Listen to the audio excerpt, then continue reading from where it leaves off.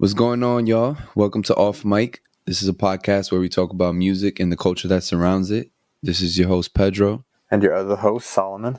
It's been like 2 weeks since you guys have last heard from us, but we're going to pick up with Jay-Z's concert, reopening Webster Hall.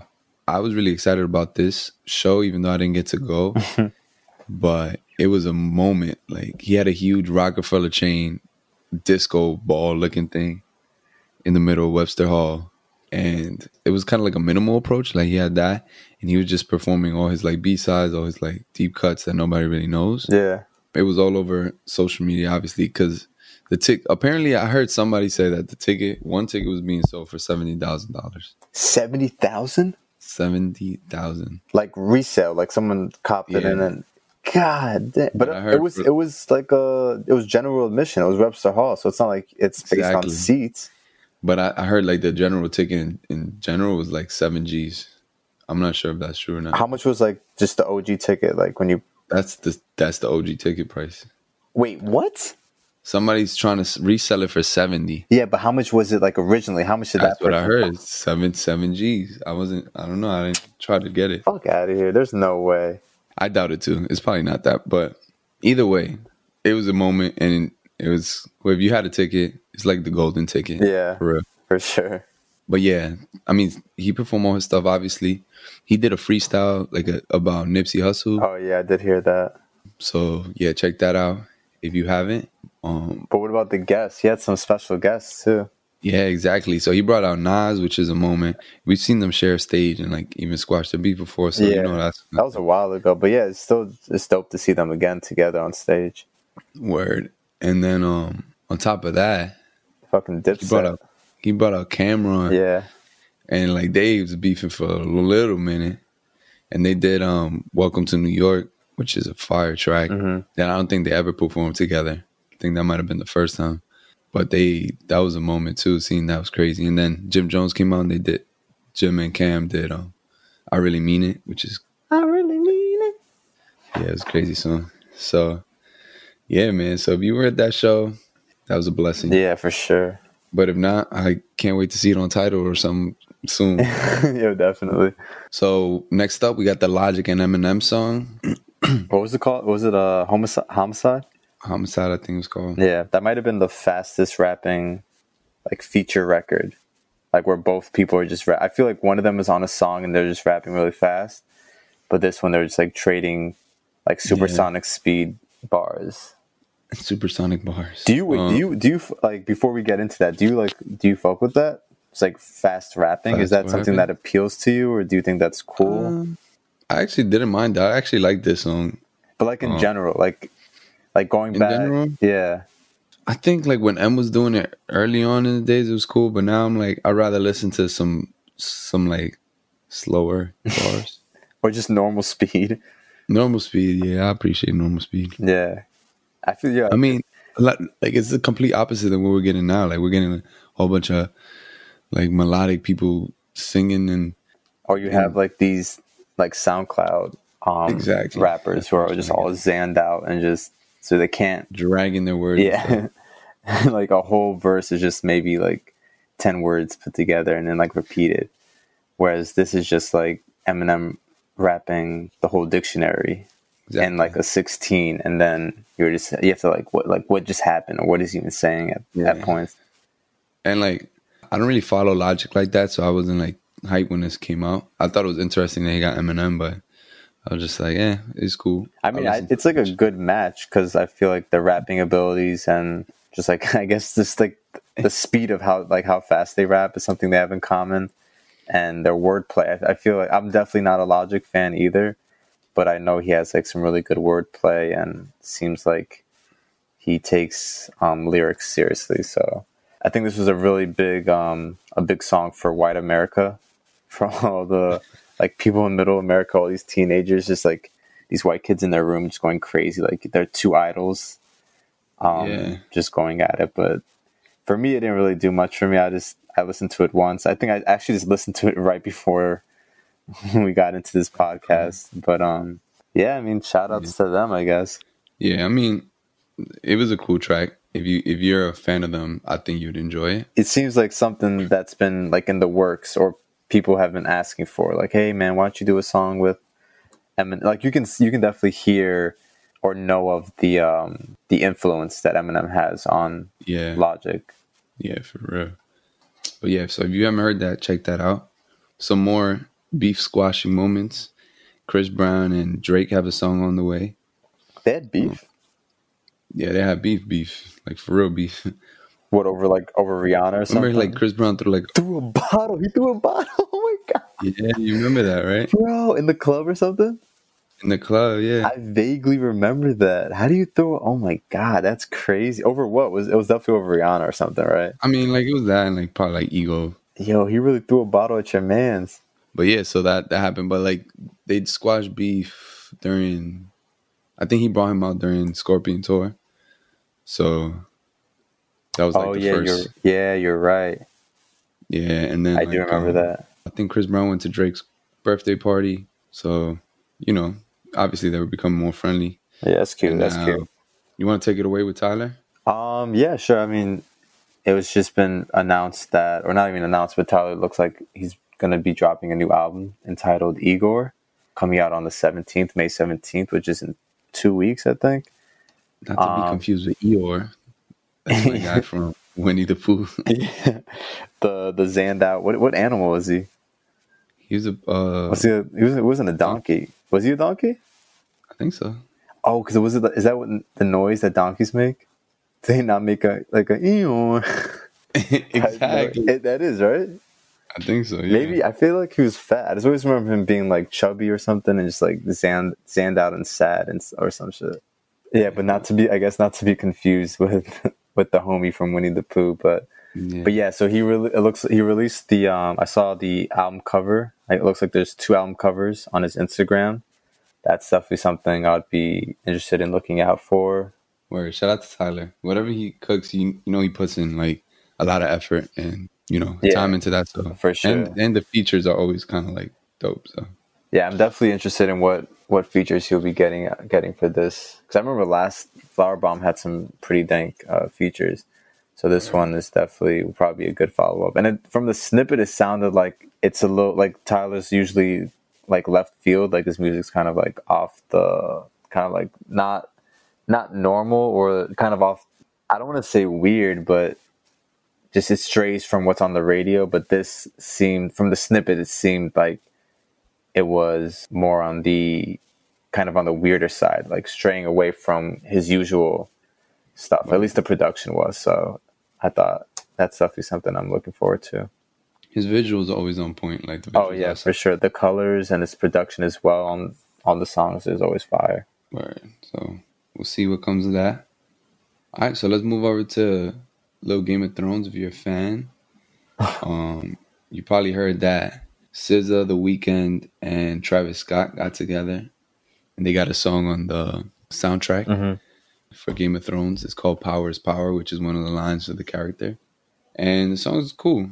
I'm not really in love with it or anything, but it's dope to see that they got like these big names. Those are some heavy hitters. But the song, I also feel like maybe that's why I don't like it too much, because I'm like, maybe they got lazy, like. But they got lazy on the song. Yeah. Oh, right. Either way, it's dope. So if you haven't heard that, check that out. They have a video for it too. Very Game of Thrones-y. Yeah, I remember seeing the pictures on Instagram from like SZA and Travis of them in just like some Game of Thrones attire. So I thought that they must be making some kind of video for that. And they got cuts from the show itself. So is that the only rap song on the album or with that soundtrack or whatever? Or this, because I wouldn't even think about, like, I've never seen Game of Thrones, but just like when I think about it, I'm thinking of like some melodic kind of weird organs in the background with some like opera singers. So I can't really picture a song. I'm guessing it's not in the show. Like the songs from the soundtrack aren't featured. It's just like different vibes from the show or whatever. Yeah, type things. Like they capture the feel. That'd be dope. Like the song is more. Someone's like riding on the dragon, and you just hear like Travis in the background, like with one of his ad libs or whatever. Straight up. Straight up. Some nigga's getting stabbed with a sword. He's like, straight up. I don't think this song's gonna be in it, but we'll see. Maybe it Maybe is. the finale. No, actually, it won't. Actually, it won't. It definitely won't. Yeah. All right, so let's talk a little something more recent, which is the Met Gala. I don't even know what it is. Like what, a celebration of fashion or? I know it's like it's supposed to be on the first Monday of May, and usually they have like a theme for the Met Gala. So this year I was kind of confused by the theme. The theme was camp. And I was like reading some article on it on like what it meant. It was I don't know. I thought it was just some dumb shit. I didn't really get it, and I didn't really. I know like people always go hard. Like Rihanna's the queen of Met Gala. Lady Gaga pulled up in like 4 different outfits. Yeah, I saw that. Yeah, I feel like after she won the Grammy and the Oscar this year and the other award, I feel like I can't even be mad at whatever she does. Like she can stunt, she can do whatever. Like I feel like she has a pass to do whatever she wants now. Pull up in 4 dresses, I'm gonna appreciate it because you fucking killed it in whatever that movie was called. I forgot the movie. with Bradley Cooper. Yeah, you killed it with Bradley Cooper's. Y'all niggas can do whatever you like whatever. Just y'all killed it. I still haven't seen that movie. Keep it a stack. But yeah, and then who else was there? Ye pulled up in a $45 Dickies. Bro, shout out to you. Yo, and the Dickies jacket and the pants to match with some Yeezys. But I actually thought Kim's dress was fire. The Kim Kardashian dress. Which one? The first one or the second one? The first one where she was like that she pulled up to the actual to the Met with, because I forgot what the name of I think it's like a Mugler. I can't remember off the top, but she had like diamonds all over it, which made it look like she was like literally dripping, which I thought was fire. And then she had like the wet hair laid back, so it really looked like she just came out the water. And I think that was like the look she was going for. So I thought she really killed that. But then Kanye to her left, just rocking the full construction workers Dickies outfit, kind of like dumbed it down. Which brings us to my man Frank, who people say look like the valet. With the Prada jacket, looking like the valet type, like working at the airport or some kind of security guard. That's what I'm saying. I didn't understand the theme. Like there wasn't. I feel like people were just doing whatever, which I guess is part of what the theme was. Yeah, but I feel like there is a theme, but at the same time, all these stars are like, I'm gonna do what I want. Yeah, I'm calling bullshit on it. I was like, whatever. I just remember a couple years back, the Comme des Garçons show, when that was when they were celebrating Ray for Comme des Garçons. I was like the most fire one. That's when Rihanna came through with the crazy dress. Nah, it was one that she came through looking like the Pope.